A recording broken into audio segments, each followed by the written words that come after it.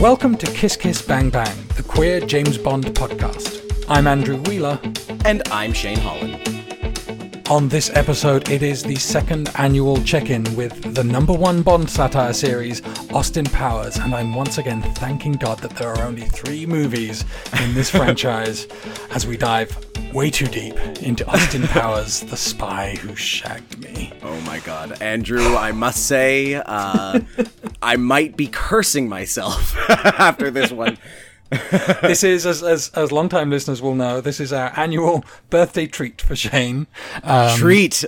Torture. I'm going to have to talk to my therapist about, like, my self-care routine. Really, you are, yeah. We're going to do a Henry Cavill movie for my birthday. I'm just teeing that up right now. So. Thank God. But first, Shane, have you been up to anything very groovy, baby, this week? Oh my God, I cannot wait to talk about this. Yesterday, I got to participate in a real-life version, an ARG of The Mole, the reality show from the early 2000s, which apparently might still be on the air somewhere in Europe. I'm not sure about that. Anyways, it's a game where there were 10 contestants. We were all trying to contribute money to the cash prize pot by completing challenges. However, one of the contestants was actually the mole, sabotaging our every move. And, you know, they made quite a big dent. Out of the $200, I think the winner won $150. I say the winner because it wasn't me. I was eliminated third. I learned a lot of lessons about reality TV. Having a good social game is great, but it counts for nothing if you don't actually take any of the clues that people are laying down for you. Okay, I see. Yeah. So not quite a master spy yet. Not yet, but I was having a great time. But oh my God, like actually getting to do like spycrafty challenges and like subterfuge and talking about people behind each other's backs when they're 10 feet in front of you. Oh, it was so much fun. It was all run by my friends, Ronnie and Alex, who are the people I talked about last time at Game Camp It Up on Twitter. They host the Survivor weekly parties, and they threw this together for Ronnie's birthday, and it was just such a treat. I cannot stop talking about it. You came to the after party where we crowned the winner of the season, and we all proceeded to get uproariously drunk. I would love to, at least watch, but scheduling it opposite Eurovision is homophobic, so... Oh, tell me about it. I cannot believe that a bunch of queer people got together on Eurovision Day to not watch it. Anyways, enough about the mole. What about you, Andrew? What's the most shagadelic thing you've done this week?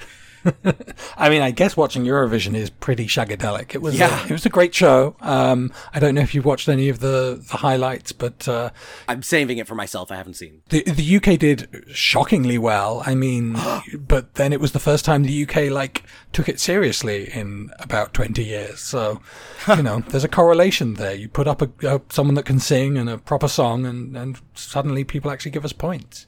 Imagine that. Yeah, it was a redemptive journey for the UK.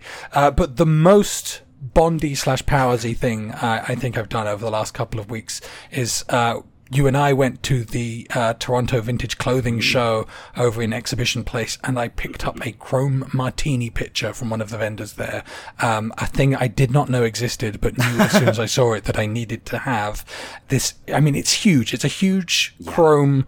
It looks like a martini shake, like a cocktail shaker, except it has a handle on one side and a spout with a screw-on cap on the other side, so that you can actually shake the whole thing and then serve it like it's a kettle. I think a martini shaker, a martini pitcher is even mentioned in a Bond novel that we haven't actually read yet.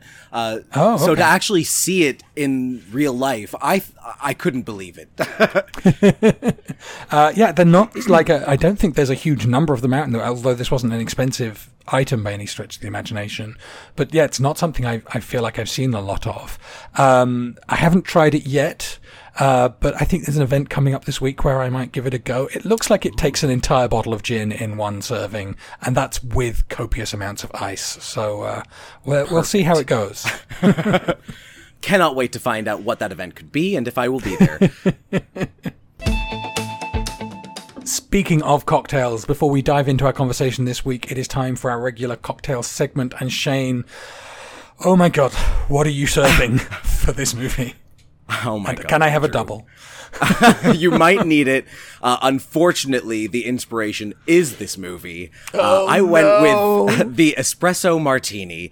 We'll get there.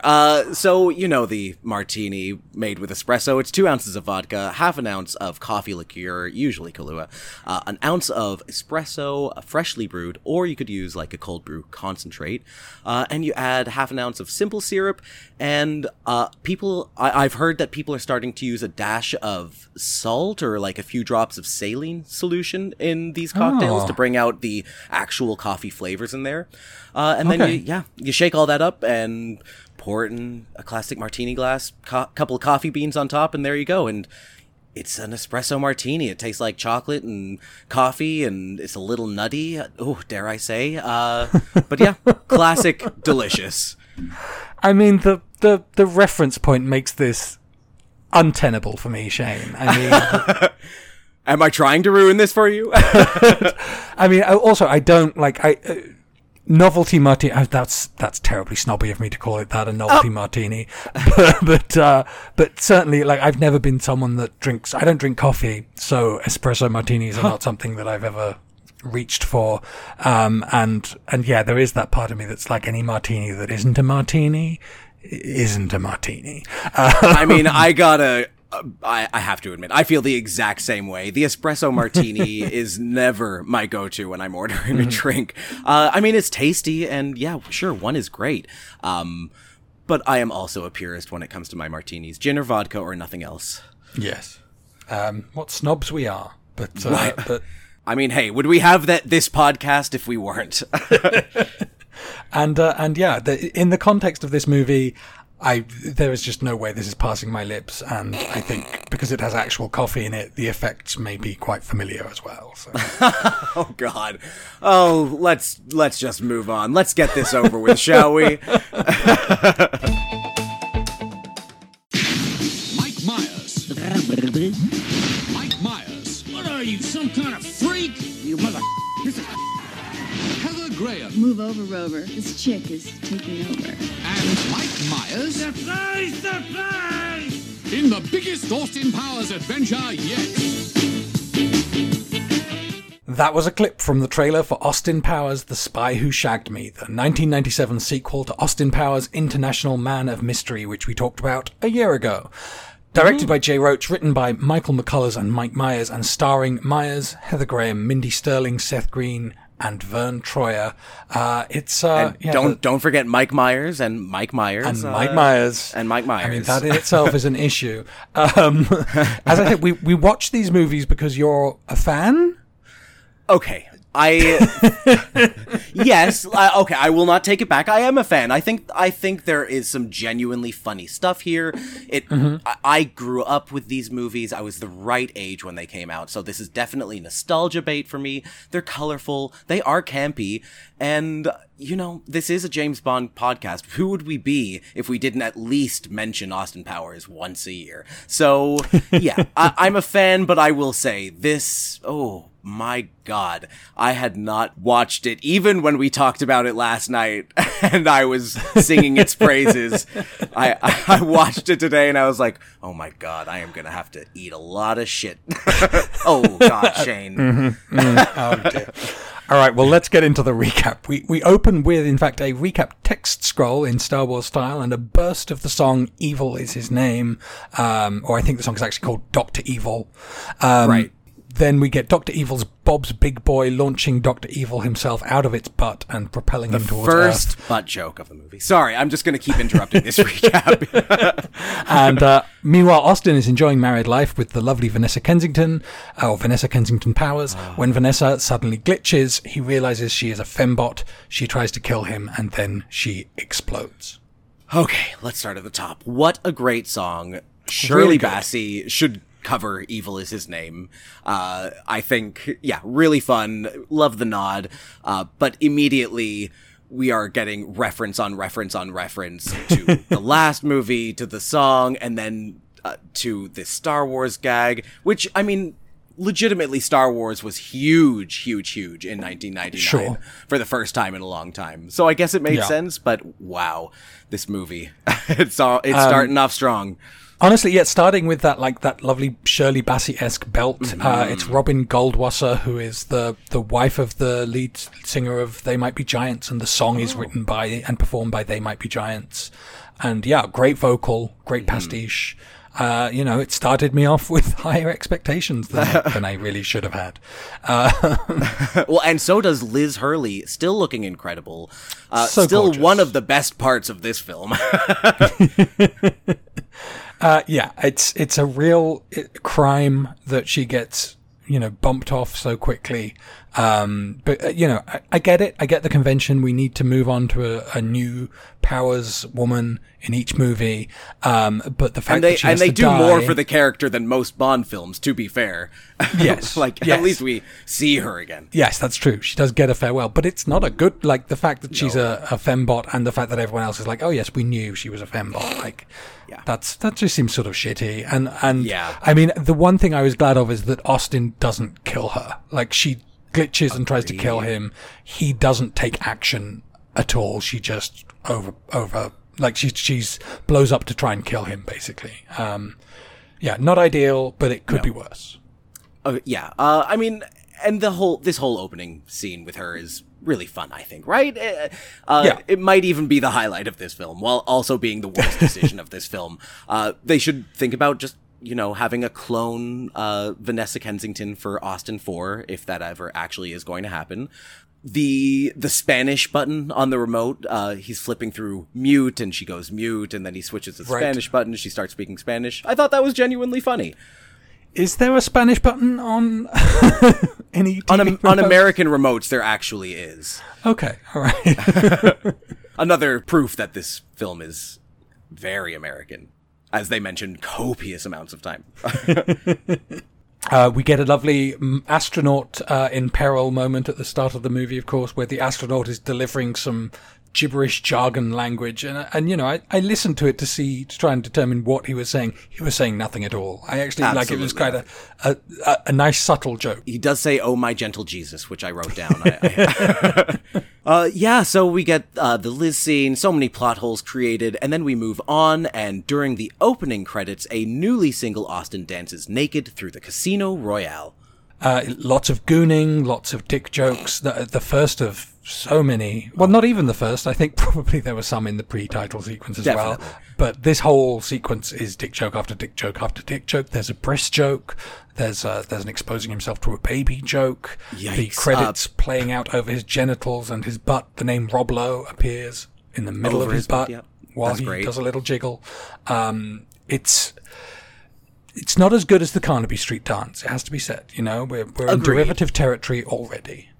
I do, however, love the synchronized swimming ending. I think it's a thing of beauty when he emerges out of the water in reverse in his suit, and he's out of breath as if they'd actually just done this number. Hilarious. Right. I love that people are shocked and then very understanding of his nudity. Which, for a man who owns a penis pump, I mean, oh my God. Okay, apparently. And they brought that back too, if you hadn't noticed. Continuity. Yeah.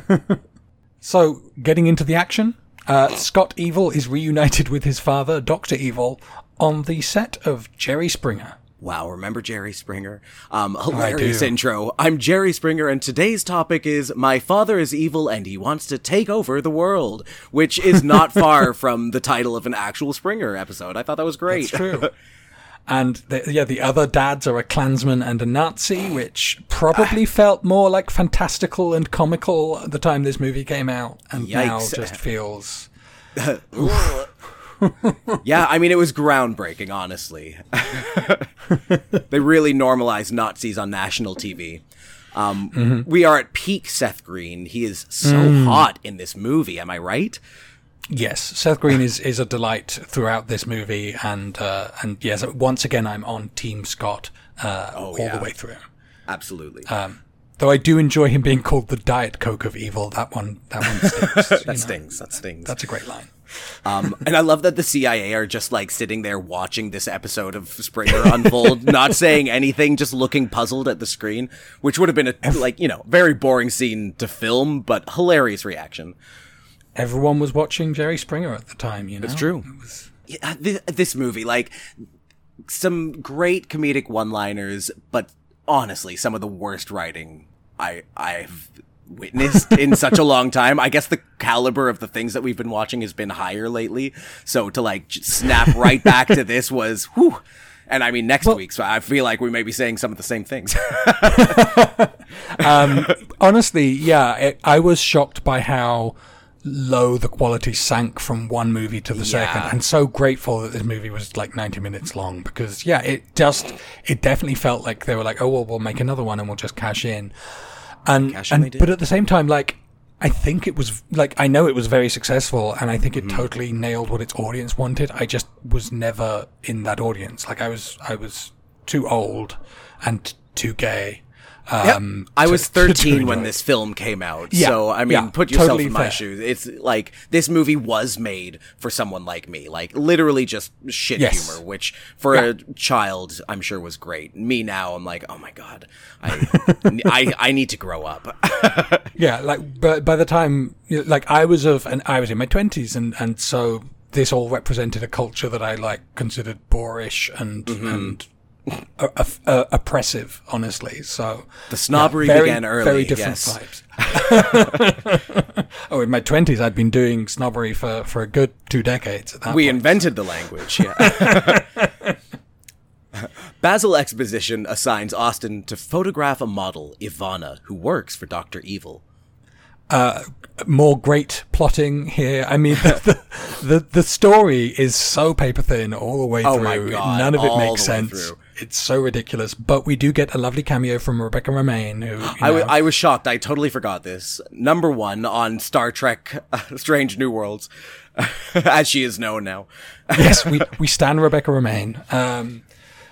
Yes, this was the era when both Rebecca Romijn and Anson Mount were just hot young things. And they're still hot. Oh, yes. They're as hot as ever. Yeah, I loved seeing Rebecca Romijn. I loved seeing Kristen Johnston as Ivana Humpalot. She was great. Like, that mouth... What that mouth do? My goodness. My God. I thought she was iconic. She must have taught Rebecca Romijn everything she knows. And they are somehow just so perfectly matched on that model set, like just posing with each other. I don't know. There's something electric about that scene. And once again, setting up some high expectations for the rest of the movie. Like, more of that would have been great.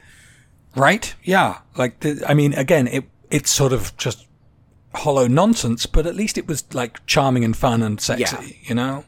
Yeah, exactly. I did not understand. At one point, he's like, act like a lemur, but he says lemma.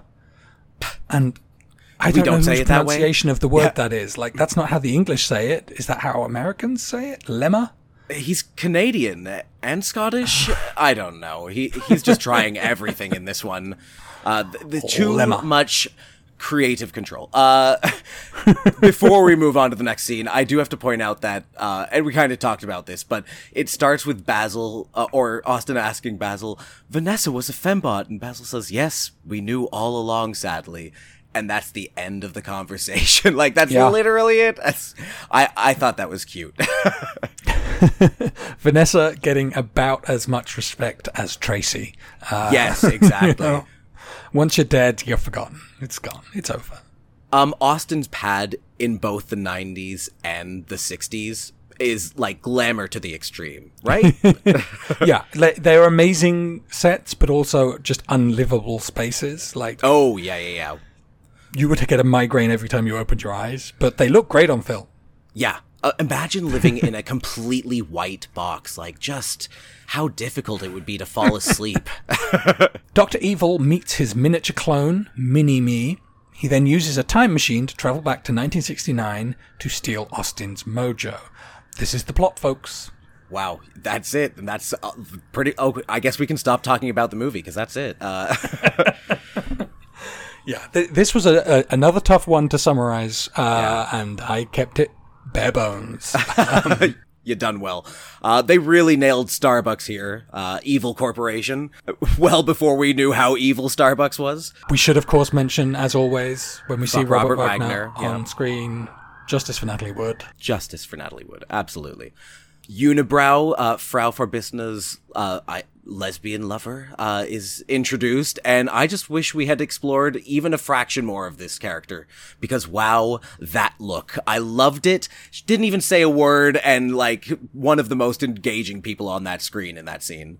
Yes, that was comedian Mary Jo Smith as Unibrow, and yes, she gets nothing to do, but she feels like she could have been a character. So also, in a very different sense, justice for Unibrow. Yes, very different sense. Mindy Sterling, once again, I think, does a great job in these films. Yes. She is the best character actor that they have. And everything she says, "Send in the clone," is absolutely quotable, memorable, and probably actually maybe the biggest takeaway from this film. Honestly, yes, she's so good. She's so funny. She makes that character electric. She is the only one who has chemistry with Mike Myers too. Like no one else can kind of keep up with him, but she at least has like something going on. She's so good that I'm laughing at the things that I feel like I shouldn't be laughing at. Like any joke involving Vern Troyer as Mini-Me being, a little person, I feel like those jokes are not good jokes, and that's not good territory. But the moment she picks up the spray bottle and starts spraying him like he's a cat, I mean, that's pretty good. Yeah, it's very funny. Yeah. But I wasn't sure if it's also offensive. Like, I don't know. I mean, it is. He is supposed to be playing a monster, so there is that. Yes, but yeah, right. It's all very problematic. I will say the last good Mini-Me joke in this movie is one of the first ones, where he sits down on the chair beside Dr. Evil, and they both pick up a cat at the same time. It's just he has a baby Sphinx cat. I thought that was so cute. And I saw you've got R.I.P. Vern Troyer. I'd forgotten that he passed away, actually. Yes, pretty 4 recently, years ago. in the past few years. Yeah. And it's so strange. I know, or at least I'm pretty sure I remember correctly, that he's said to the press many times, like, he loved doing this role, and even though he knew that it could be considered problematic, it had changed his life, and which is true. But yeah, these jokes wear so thin incredibly quickly. Yeah, he had a very tragic end, and I hope he, got enough good things out of his time in the spotlight. Certainly, yeah, it was an unusual career. Yeah, definitely. But an ugly story in the end. Yeah, very unfortunate. But yeah, I mean, this was at the time, like, no pun intended, but this was a giant role. Like, this was so culturally important at the time, and I don't want to say it opened doors, but it definitely allowed for people to consider that there might be other roles than, an elf character. Like, right. Yeah, it's interesting. It loses all of the smartness of the decision very quickly, but there was a kernel of something there. Yes. Now, I will say the smartest villain in any Bond film is Scott Evil, who immediately calls out, like, every fucking plan that Dr. Evil has come up with. Yes. And is always saying, why don't you just kill him? And yes, I think he has the read of the situation perfectly, and he's still very hot in that 90s skater boy, bad decision kind of life-ruining way. Yeah, I'd let him ruin my life, for sure. I love the time portal. It is, like, so retro and chic, and, I just love, I think it's hilarious that he runs into it at full speed before it's turned on. Good reveal there. Did you ever watch Time Tunnel? Time Tunnel. It sounds familiar. It's I guess a 60s or 70s, like time travel sci-fi show, and that is what the time portal is based on. It's like literally, there's this big, like, black and white, like, tunnel thing that they jump into, and all the times you see people jump and sort of throw a shape, they're referencing the time tunnel, because that was like the opening credits of that show. Like, it's one of those weird shows that for some reason was being repeated in the UK on like Channel 4 at tea time. So like, I used to watch it all the time. 30 episodes from 1966 to 1967. So this is not like a great enduring classic. And talk about a niche reference. And yet I really want to watch it again. That makes me want to watch it. And I guess before we move on, we are introduced to a younger, hottest version of another complicated person, Rob Lowe. Oh, Rob Lowe. Yeah. I mean, I cannot deny, like, Rob Lowe was he, in his youth, one of the most beautiful people in the world, and he has never not been beautiful, but he is. He's conservative now. He's done some shady ass things. Yes, complicated feelings about Rob Lowe, but he was one of my sexual awakenings. And I mean, with that eye patch and wearing like a really well-fitted suit, oh my god, he's just so hot in this movie. Let's move on. Okay. Austin seduces Ivana. In 1969, Dr. Evil's spy, a Scotsman named Fat Bastard, steals Austin's mojo while Austin is still in suspended animation. This leads Austin to lose his mojo in the present. You know, Shane, I know. to this point in the movie, I had actually been kind of enjoying myself and thinking, I've been too hard on these movies. I owe Shane such an apology, because this is actually fun. Let's talk about the good part of this before we get to that. Great line. Ivana asks Austin, "Where did you get the clapper?" after he claps on the lights, and he says, 1964, Dutch East Indies, shore leave. Thought that was great. Really funny. And then the whole, Thomas Crown, you nailed it, but the Thomas Crown Affair chest seduction, my god, really great homage, so titillating, so hilarious, when even, him choking and going cross-eyed. Licking the rook and then swallowing it by mistake. It's good. So dumb, but it's good. That is funny. That's what this movie should have been. More of that. Oh, yeah. And then I said, oh god, I almost forgot. Fat bastard.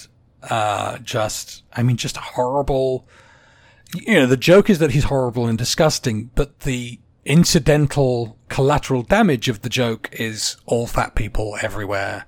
I don't think the Scottish come off this. They don't come off it well, but it also doesn't feel like a commentary on being Scottish. But, on behalf of fat people, I would say I do not enjoy this humor. Oh yeah, it's all so cringeworthy. It's hard to watch. I can't imagine anyone watching this film being like, haha, that guy's great. I don't think he's written well. I don't think he's clearly, Mike Myers is improving so many of these lines, and it doesn't feel like anyone in the room is finding it very fun either. And yet people did, they loved it. This was such a popular character, and he got a third movie because of this and Mini-Me, Yeah, they would repeat his lines all the time, and this is exactly that culture that I was like, I don't want any part of this. running for the hills to get away from people saying, I eat a baby. And it's like, no, this is not for me. Yeah. Incidental hottie, the judgmental colonel, who is, fat phobic like everyone else in this film. But I don't know. He's a daddy. I would have gone with it. The biggest question I have here is, if Fat Bastard was in 1969... and Dr. Evil could send messages back to 1969, which we know he did because he says he did, why did Dr. Evil travel back in time to 1969 to steal the mojo when he's not the one stealing the mojo? I've seen some of your notes, and I'm just going to say, if we start pulling on threads, Andrew, this movie has already fallen apart. There are no threads left. It is just a scattering of pieces of thread on a very large floor space. I shouldn't, and even in the very next scene, Basil Exposition tells me that I shouldn't. Literally, I said Basil Exposition speaking directly to Andrew, don't worry about that sort of thing, just enjoy yourself. And you know what? You're right in the first part, but the second part... not gonna happen. Shall we talk about what he's talking about? Yes, so Basil sends Austin back to 1969, where evil agent Robin Swallows sets Austin up for an assassination attempt, but he's rescued by CIA agent Felicity Shagwell. And yes, this sequence starts with Basil's time-traveling... Is it a time-traveling mini? No, VW Beetle. Oh, VW Beetle. A 90s Beetle, which was very new at the time. Oh, right. Yes, the revival. So yes, they start talking about Paradox and then just look straight at the camera and say, just enjoy yourself. Good luck to the audience. Yeah. And generally I feel like, yes, if you're trying to work out the time travel in a time travel movie, you're probably not going to enjoy the movie. Like, Yeah, that's right. Just let it wash over you. It's fiction. Yeah. I love, so he instantly goes to the 60s. It's a very short transition where, like you said, don't worry about that. Yeah. But not a soul cares about that car magically appearing. Nope. But it's the swinging 60s, baby. Everyone's down for everything. Cars appear and disappear. And it's literally his apartment, right? So there's a party going on in his apartment. And he hasn't while been there for he's- 2 years. Yeah, he's been in suspended animation for 2 years and the party's just going on. And then he shows up and everyone's like, oh, Austin, great, there you are. You're back. Okay, All right. I guess. But yeah, I liked this scene. I liked the, Yeah. getting back to the 60s, the late 60s. Like this felt like the first movie a little bit more, there's Yes. just sort of the crazy hecticness of it all and the fashion. Great fashion, fully choreographed dance numbers by a CIA agent for some reason. And we get both a Goldfinger joke and a Thunderball joke in this section. Oh, yeah, yes. With the Robin Swallows scene where first of all, he spots the assassin reflected in her eye, which we just commented on in the Goldfinger episode. Amazing. It's ridiculous. And So ridiculous. So good to see that come back. And then multiple times, Robin Swallows takes gunfire of ascending intensity, for Austin in a nod to Fiona Volpe in Thunderball. But for some reason, Robin does not die. No, she is still alive after getting a bazooka rocket to the chest. I mean, Yes. Yeah, she's a survivor. And I thought it, like a really fun part. Yeah, it's a violence against women joke, but they actually Yeah, land it. Like, the yeah. fact that she survives it and the fact that, clearly the joke is he's a terrible coward and, he keeps flinging her in harm's way and it's awful. Yes, of and course. if she did die, it wouldn't work. It's funny because she actually keeps taking these bullets and is kind of okay. Yeah, and I'll get you next time, Austin Powers, as she's like taking a knife to the back. It's great. Yeah. I don't have much to say about Heather Graham yet, and I won't have much to say in general, but I guess we'll get there. My main note here, and it's her main character note, is American women are sluts. I guess that's really it. Yeah. Like, that seems to be the message. Like, Vanessa Kensington was this shy English rose who needed to be coaxed into becoming a sexual entity, whereas Heather Graham's Felicity Shagwell It's in the name. Yeah. It's in the name, and she makes sure you know it, and she is every bit as saucy as Austin, and she is just repeatedly just horny and out there, and we celebrate sluts on this show. We absolutely do. I'm here for that. I just wish that there had been anything else going on. Yes. Really, yes. Literally anything. Like, great, yes, be a slut, but baby, like, that can't be everything. Who are you? What Who is your are character? You? Yes. And why Heather Graham? Oh, God, why Heather Graham? Not my favorite actor, I'm not going to lie. Yeah, no, well, fair. I mean, she is going ahead girl giving us nothing in this movie. Yeah, She really yes, is. very that. Austin and Felicity foil a second assassination attempt on the road. They question the assassin, Mustafa, but he's knocked off a cliff before he can reveal the location of Dr. Evil's secret lair. So this is a return of Will Ferrell's assassin character from the first movie, Mustafa, who was a brown-faced character in the first movie. It looks like they decided not to go that direction this time. They didn't give them such heavy makeup. I mean, the implication is still there, but yeah. Yes, it's still not good. But there are some good jokes. Your Fez is familiar, I thought was funny. Yes, that's good. And the whole beat where he won't answer the questions until they're asked 3 times. I can't stand to be asked the same question 3 times. It irritates me. Like, great motivation. Somehow that really resonated with me. I mean, yeah, relatable character, I guess. Yeah. He mutters at one point under his breath, damn, 3 times. I like that. Yeah, there was some good riffing between the actors there. There was a joke as well about how the English countryside looks just like Southern California, which made me wonder, like, could they not have actually flown to England to shoot? Like, so many movies are filmed in the UK. Is there not existing B-roll of the English countryside true, that they could have just done like every other car scene in this movie? I don't understand. I guess they were still like, I mean, the budget was probably bigger, but at the same time, this was not like a huge budget movie, and yes, very true. They weren't spending money if they didn't have to. It's very clear throughout. Yeah, I would say a lot of cardboard sets going on. Is the Frau and Mini-Me thing an On Her Majesty's Secret Service reference? Where they shoot Mustafa in the neck? Yeah. Very probably light, like but the it's setting there. of it feels. Yeah. And also, I mean, we're literally recycling all of their greatest hits, and it's already too much. Like, we've already done so many of the jokes from the first movie, and they are going to repeat those same jokes in this movie again. Repetition is the heart of this style of comedy. It's like, it's about like getting the catchphrases out there and having things that people can repeat to each other and then laugh, not because it's funny, but because it's familiar. You recognize it. Yeah, exactly. Yeah. Oh, well, there's a lot more recognizable quote-unquote comedy coming up. So, Fat Bastard delivers the mojo to Dr. Evil, who drinks it and seduces Frau Farbissina. In the past, it should be said. Austin visits his frozen self in cryo, then hangs out with Felicity in London, and the two of them develop feelings for each other. Austin's mojo looks fucking disgusting. Like, I would not put that anywhere near my lips. I don't want that in my body. There's nothing magical about it. There's something deeply unsettling that exists in him. True. I mean, yeah, they very wisely never explain really what the mojo is, though it's essentially it's his ability to get an erection. Yes.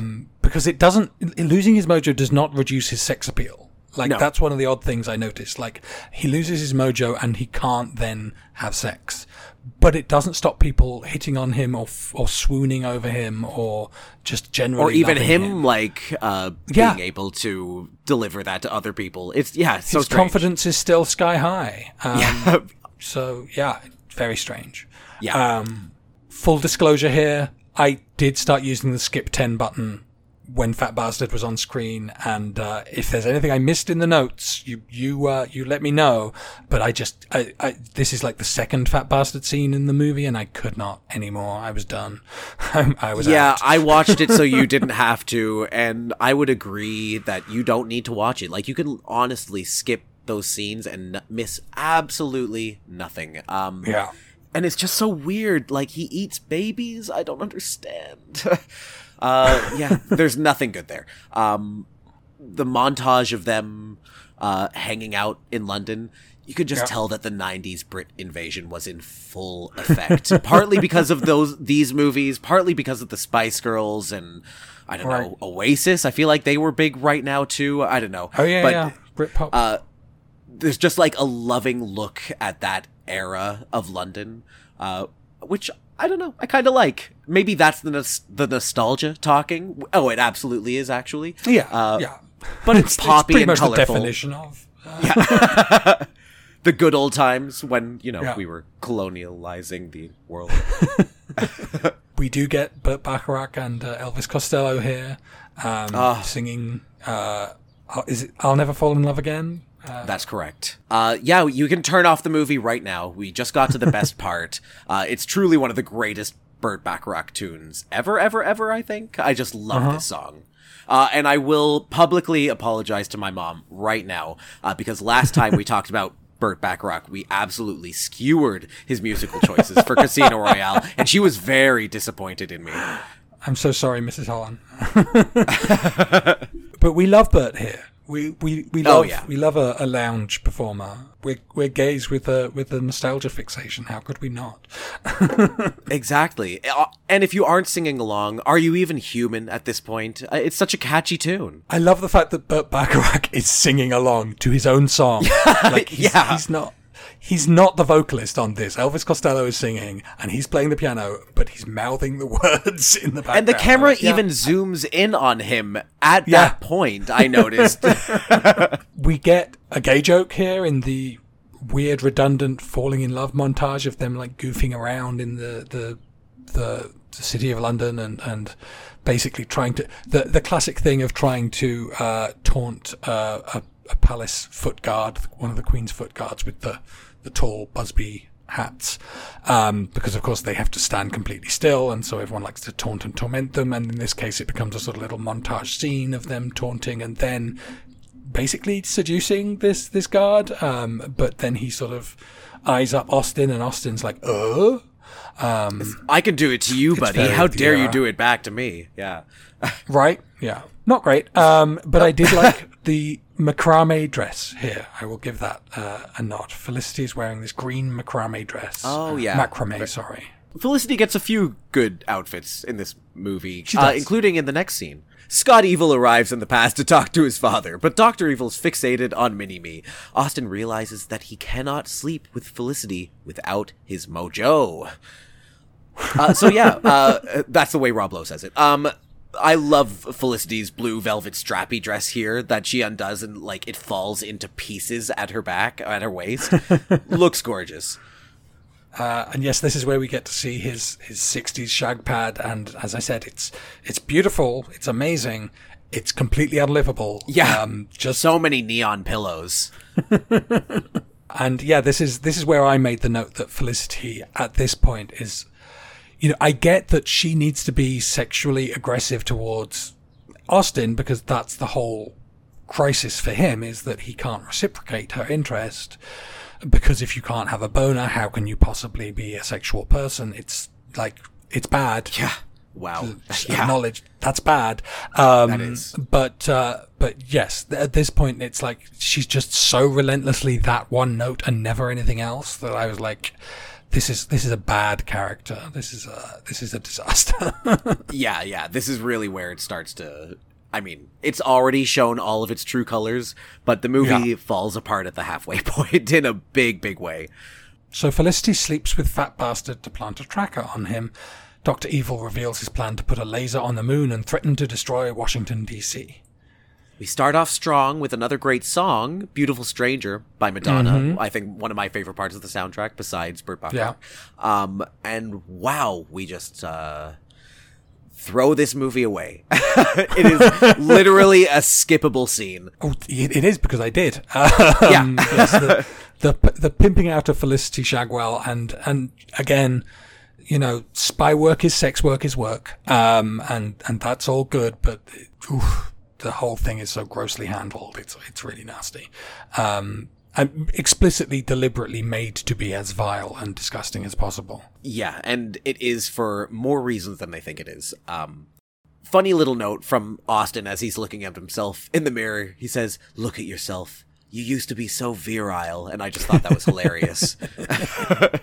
Some lovely stuff from Scott Evil, just ripping his father's plans to pieces, especially when he calls his project the Alan Parsons Project. Oh my god!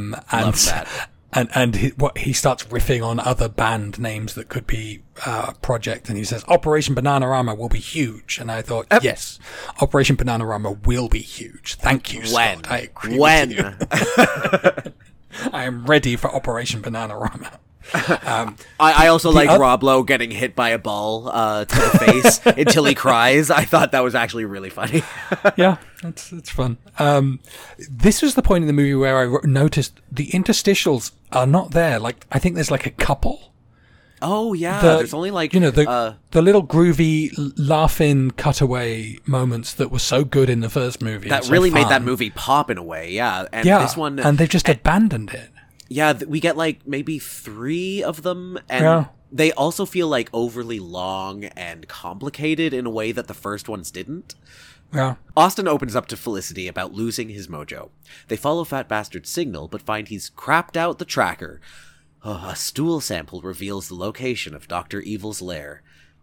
I'm out, Shane. Andrew? Hello? Is anyone there? Oh no. Okay, well, I guess I'm on my own. Okay. Highlight, loved Heather Graham's giraffe print dress.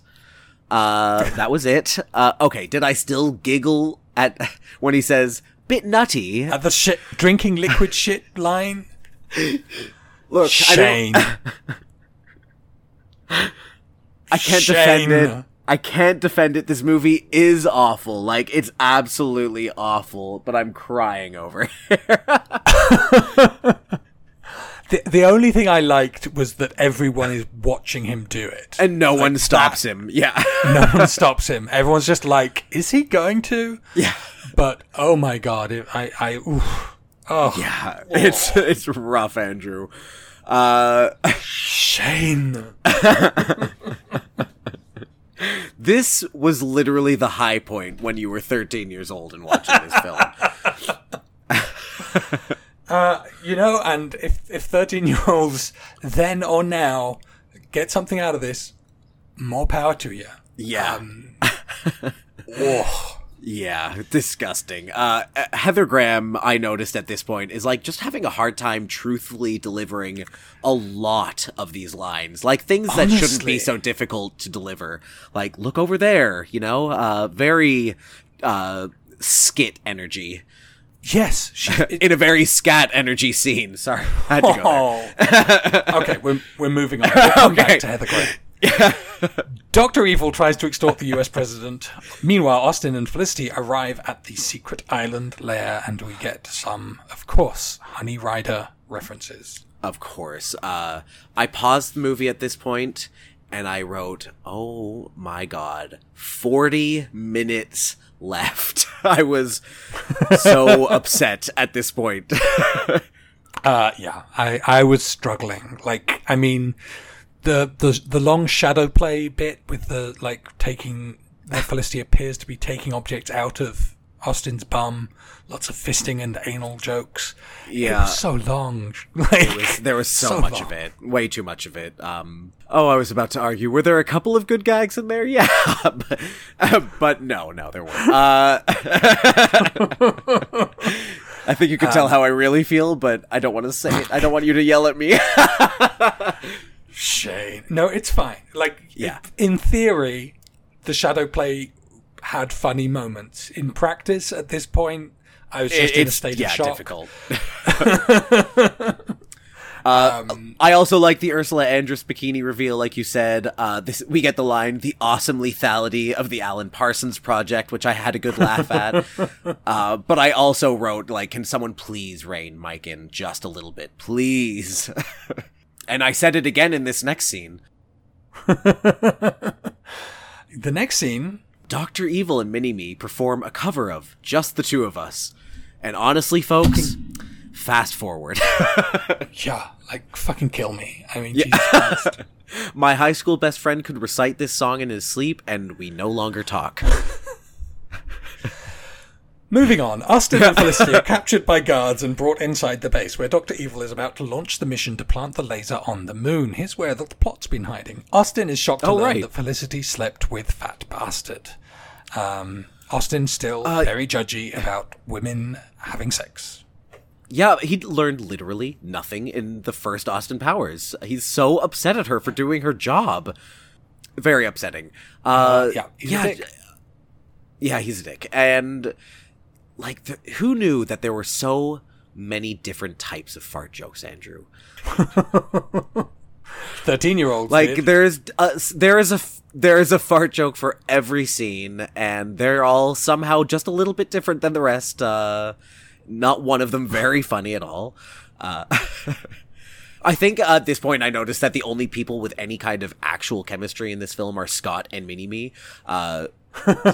Mini-Me goes to, like, lunge at Scott from across the table a couple of times, and Scott finally does it back to him, and I don't know, they have something going on there. It's about the most that happens in this scene. I mean, Seth Green has chemistry with everyone. He's electric. Yeah, that's true. Dr. Evil and Mini-Me launch into space. Austin and Felicity settle their misunderstanding and escape the cell. We get a great countdown moment. Yes. with Frau Farbissina, she is asked to count down 5, 4, 3, 2, maybe give it a bit longer. 30, 29, and she keeps going. Oh, that was a good laugh. After all of the horrible jokes, it was great that they could still find something funny in there. I mean, this movie is so thick with Bond references. Like, I mean, just movie references generally, but specifically Bond jokes, and some of them, like the sort of Bond jokes that, you know, you have to love the movies a lot to realize how thick with Bond references the movie is, I think. Like, Mike Myers clearly loved the Bond movies like we love the Bond movies. Yeah, definitely. That's why this movie should be better. Well, it should be. Yeah, the whole idea of doing a countdown joke, like, I mean, you know, it's funny on its own terms, but also as a specific reference to Bond movies, it feels like it's got that little extra edge. Yeah, absolutely. It lifts a movie that cannot be lifted. Felicity says to Austin, "Look, don't try to lay your hang-ups on me just because you lost your mojo." And I was like, yes, finally. And then literally her next line is, "I'm sorry." And I said, no. And then she says, "I thought I wanted to be you, but then I realized I want to be with you." And I threw the computer at the screen. It's an expensive film. Yeah. Felicity apologizing to Austin, and Austin not apologizing at all. It's like, it's so retrograde. You know, this is the other retro, the bad retro. Yeah. It was so frustrating. And again, it part of it is that Felicity Shagwell is such a boring character. A non-character. And Heather Graham is giving such a nothing performance. I mean, she's genuinely terrible in this movie. Yeah, and she really genuinely is. looks like she looks like she's just walked onto the set and been given her lines and been told, "Hey, we're doing a comedy movie," and she's like, "Oh, okay, I'll smile, I guess, and throw my lines out when needed." And it's like, I don't know what was going on in Heather Graham's life. I hope she was and is well. I know that she went through some rough patches. Okay. I thought this was coming out of nowhere, and you were like just throwing a huge amount of shade.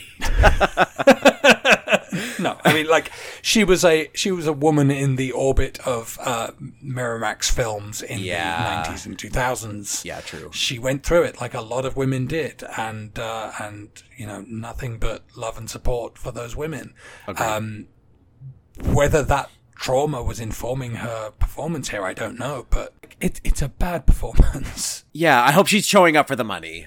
We get the first of the penis bits where they, I don't know, keep saying penis in a different way, and also the first of some of the best cameos in this movie, including Willie Nelson. Right. Willie Nelson. Willie! That bit was good. Wang was less good. Yes, agreed. Dr. Evil makes final arrangements on the moon while Austin and Felicity pursue him into space. Just a lot of hand-waving nonsense going on here. Like, they get on a jet, they get on a rocket, they're in space, like... The rocket does not vaporize anyone who is in the room as the rocket is launching. Nope. Frau Farbissina, despite having been on the ground counting them off when they launch into space, is also on the moon. As they arrive. Yeah. Interesting. Okay. Did not clock that. Did not think about that. The movie just wanted us to move along. Just enjoy yourself. Yeah. I think we finally got a glimpse of Felicity's character, because Felicity, like Rocket, she goes woohoo as they go up into the sky, and you Good go, for girl. You. Yeah, good for you, Felicity.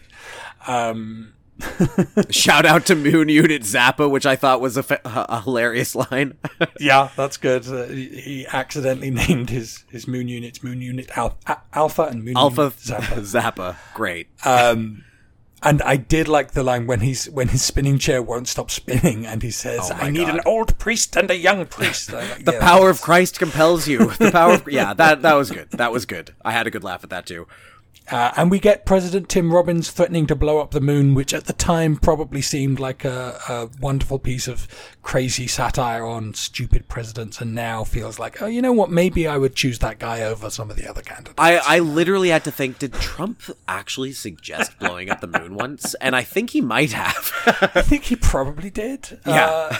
He's the stupidest person alive. Don't put the idea in his head, because it might happen. Dr. Evil is saying, he worries for a moment that he might have lost Minimi, and he says, oh god, I'd hate to lose you. Well, I'd probably move on, but there'd be a 10-minute period where I'd be inconsolable. And I thought that was great. Yeah. Just an example of the series having some great comedic writing, and also the worst writing, question mark? Well, that's it. Like, is it the script is bad and the improv is good, or is it the other way around? Or is it the jokes are smart and the improv is terrible, or right? Are there too many people in the room, not enough people checking on what's happening in the room? It's so hard to tell what went wrong, because I feel like Mike Myers productions are so opaque and similar. Have you watched his new show, Pentaverate? No, I haven't. Have you? We did, and it's a Mike Myers production. It's weird. Right. And he plays every character except for 3 of them. And he's doing Mike Myers stuff, you know? You can tell he's improvising a lot, and he loves making Canada jokes and doing voices, and, yeah. I mean, I hope he's happy. I hope he's He doing must well. be. He's rich, Andrew. Yeah. I'm sure he's fine. On the moon base, Mini-Me attacks Austin. Austin ejects him into space, then confronts Dr. Evil. But Felicity has been taken hostage. He chooses to redirect the laser rather than save Felicity, who dies of poison gas. Honestly, same. Yeah. Yeah, the Mini-Me attack is long. And long. I could not believe that it was still going after, like, minute 3. And the best part is literally the very end, where he says, "Poor little bugger."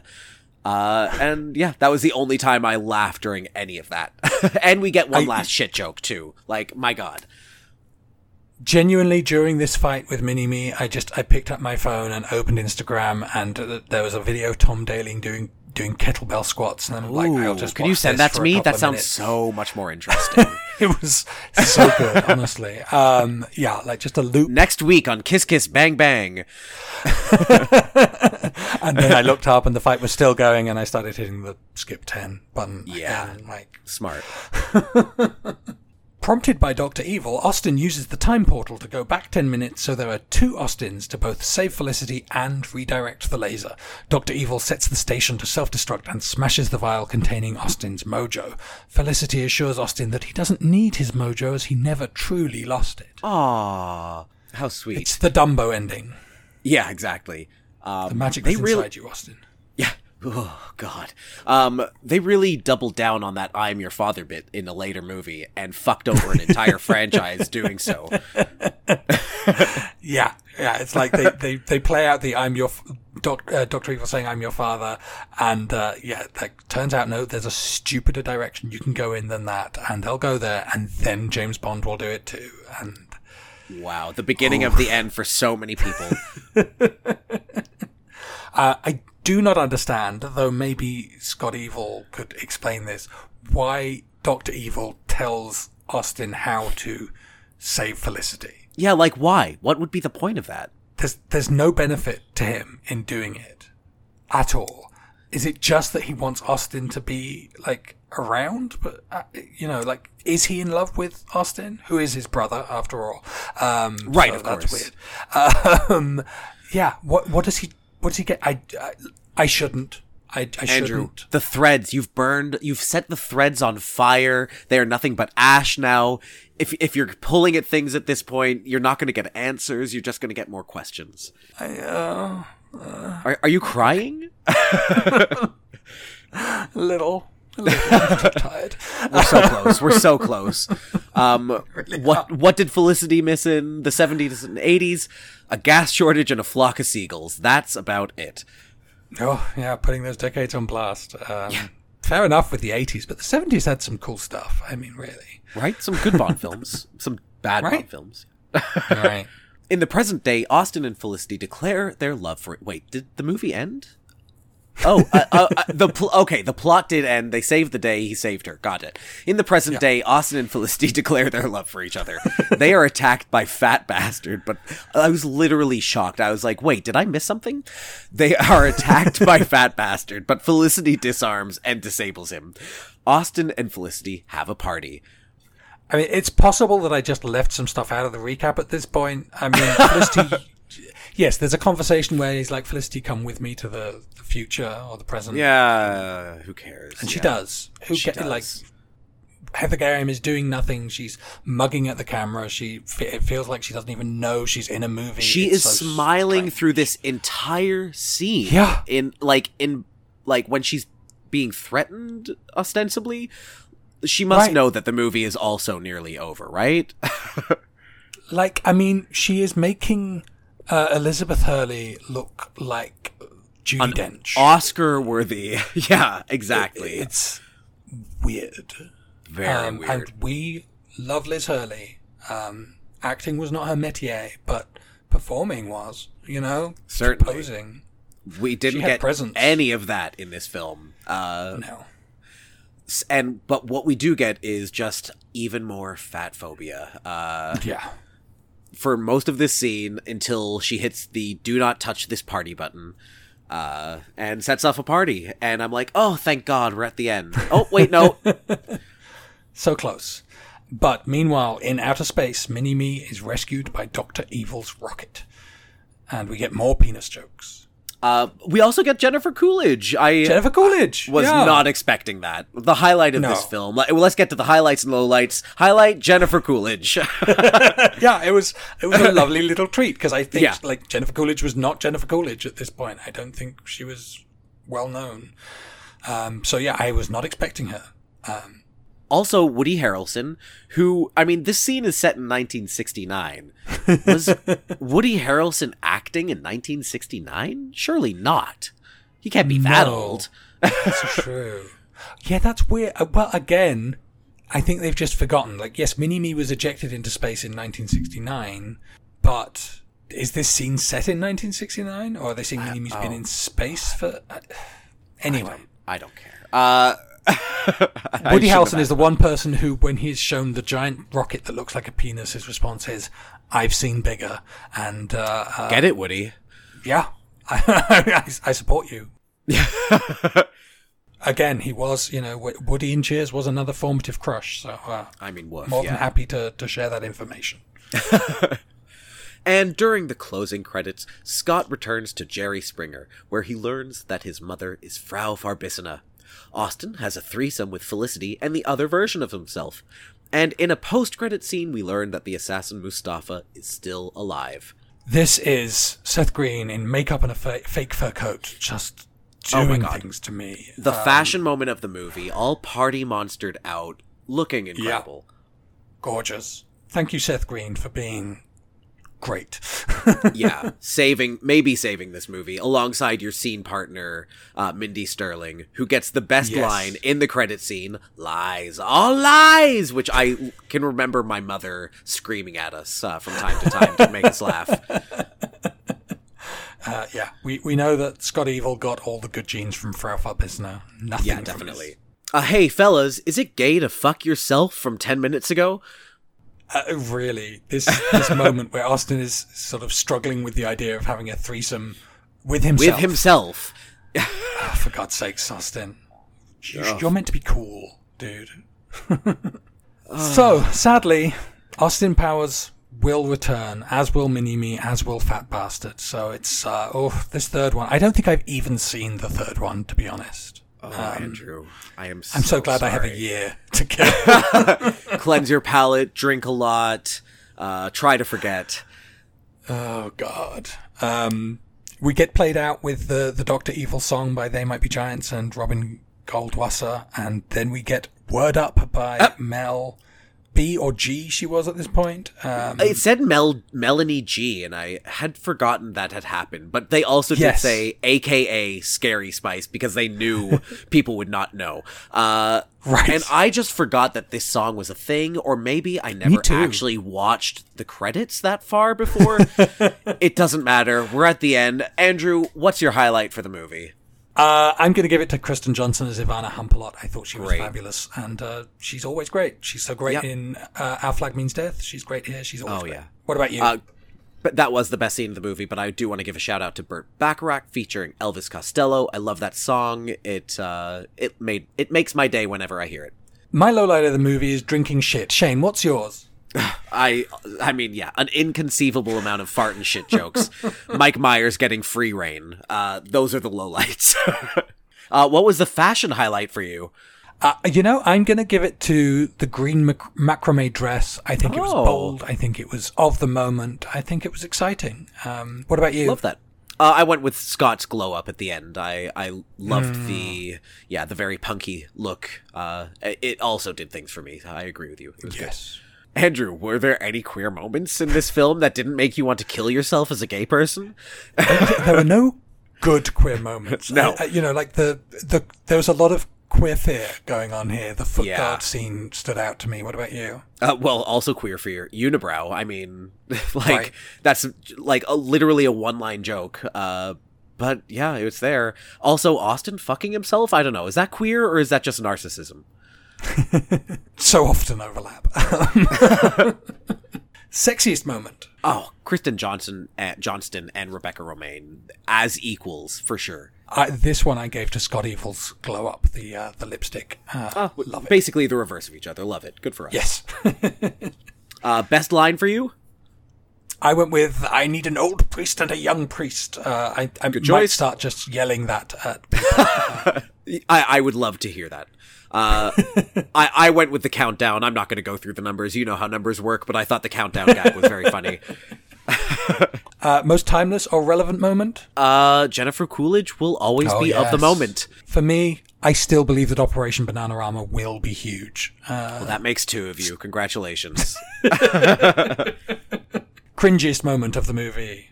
Oh, Andrew, let me get my notes out. I've got another 9 pages about what was cringy about this movie. But I'm going to go with Felicity apologizing to Austin for being slut-shamed. How about you? Yeah, I went with the death of Vanessa Kensington in the opening scenes. It felt like the thing that surprised me when we did the Austin Powers movie a year ago was that, the women actually came out of it better than I thought they would. Yes. Vanessa Kensington was cool. Her mum was cool. Frau Verbissner was the funniest thing in the movie. And it was like, I actually like these women a lot and these performances a lot.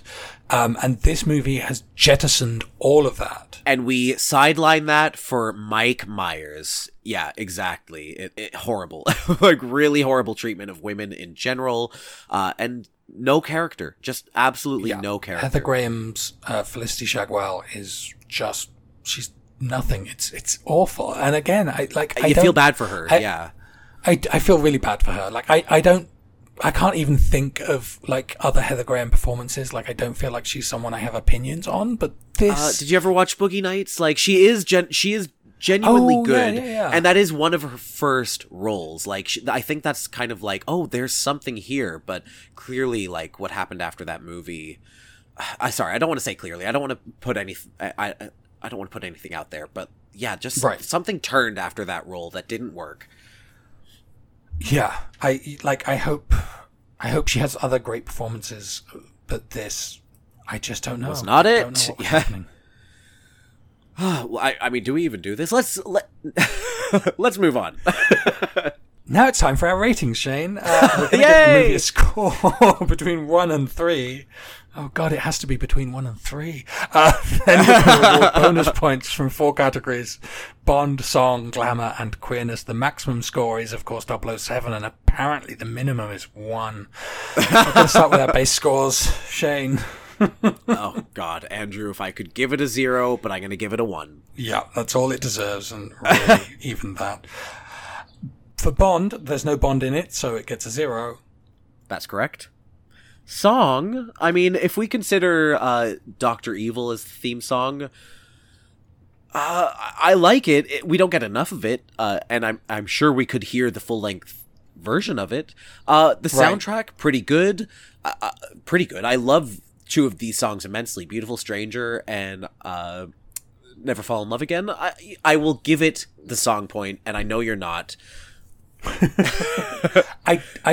But this is one where I did think about it at least. Like, yeah. I do love the Dr. Evil is my name, but the fact that we get so little of it actually means it sort of cancels out its own virtue. So, goodness, yeah. I'm withholding. 90s glamour is unfortunately not glamorous, even though it's in fashion again. I can't give it at the point. Yeah. No, that's the thing. Like, the first movie had so much amazing style, so many incredible dresses, and this one, like the late 60s is different era, but yeah, but it didn't even feel late 60s. Like, nothing felt of the moment. It all felt like, yeah, just a hyper-realized version of what it should have been. Sorry, hyper-realized is not the word I'm looking for. A lot of it was just like wearing like funny spacesuits, like all of that pastiche stuff. And yeah, it did not have the moments that the first one had. So yeah, it doesn't get the glamour point from me either. And yeah, it's not getting a queer point. Jokes are made at our expense only. That is it. So that's an astonishing 1.5 out of 7. Is this the worst we've done yet? This might be the lowest scoring film of all time for our show. Zardoz got 2. Yeah. My God. Yikes. Oh, but Jumpin' Jack Flash also got a 1.5. So, and honestly, Jumpin' Jack Flash. Enjoy Jumpin' Jack Flash. Yeah. In comparison, I enjoy Jumpin' Jack Flash a lot. Well, Andrew, thanks. Oh, no, Shane. Thank you. Happy birthday to me. I did it. Next episode is the real birthday present. Shall we get to that? Okay, great. Next time on Kiss Kiss Bang Bang, martinis, girls and guns, and murder on our love affair as we stay in the 90s and celebrate the Yo-naissance. The Yo-naissance. It's a hard one to get across. Michelle Yo-naissance with 1997's Tomorrow Never Dies. Oh, Andrew, I'm so excited. This is going to be a great episode. It's very you. It's Michelle Yeoh, Terry Hatcher, Jonathan Price. Oh, you can follow Kiss Kiss Bang Bang on Twitter and Instagram at KKBBPod, or send us nice messages at kisskissbangbangpod@gmail.com. You can also follow our individual Twitter accounts at Wheeler and at Shane Came Back. Please share, like, rate, review, and follow Kiss Kiss Bang Bang on your preferred podcasting and social media platforms. Our graphics are provided by the incredibly talented Carl Shura, and you can follow him on Twitter and Instagram at Carl Shura, CarlShura. Kiss Kiss Bang Bang is recorded in Toronto on the traditional territory of many nations, including the Mississaugas of the Credit, the Anishinaabeg, the Chippewa, the Haudenosaunee, and the Wendat peoples. We acknowledge that we are settlers on unceded territory. And we like to end every episode with a great piece of Bond Powers related music. Andrew, what are we signing off with this week? Please make the end of this episode great for us. I think it's great. We'll see how you feel about it. I went looking, because it was Eurovision this past weekend. I went looking what was big in 1969 in Eurovision. Who won? The answer is it was a 4-way tie. There were 4 songs that won in 1969, which is ridiculous. But one of them was Miss Lulu herself with Boom Bang a Bang. Come closer and listen. The beat of my heart keeps on missing. I noticed it most when we're kissing. A song you introduced me to ages ago. I never thought it would come back up in conversation, but here we are. It's a great saying. It's got Bang Bang in it, which is very on brand for us. It is Stupid and Irresistible, which is very Austin Powers. And it's Lulu, who is a Bond singer, so it's got everything. Great choice. Thank you for that. This is the way this episode should end.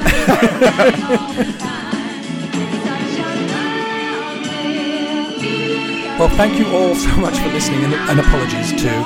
And until next time, Kiss, kiss. boom, banga, bang. Well said.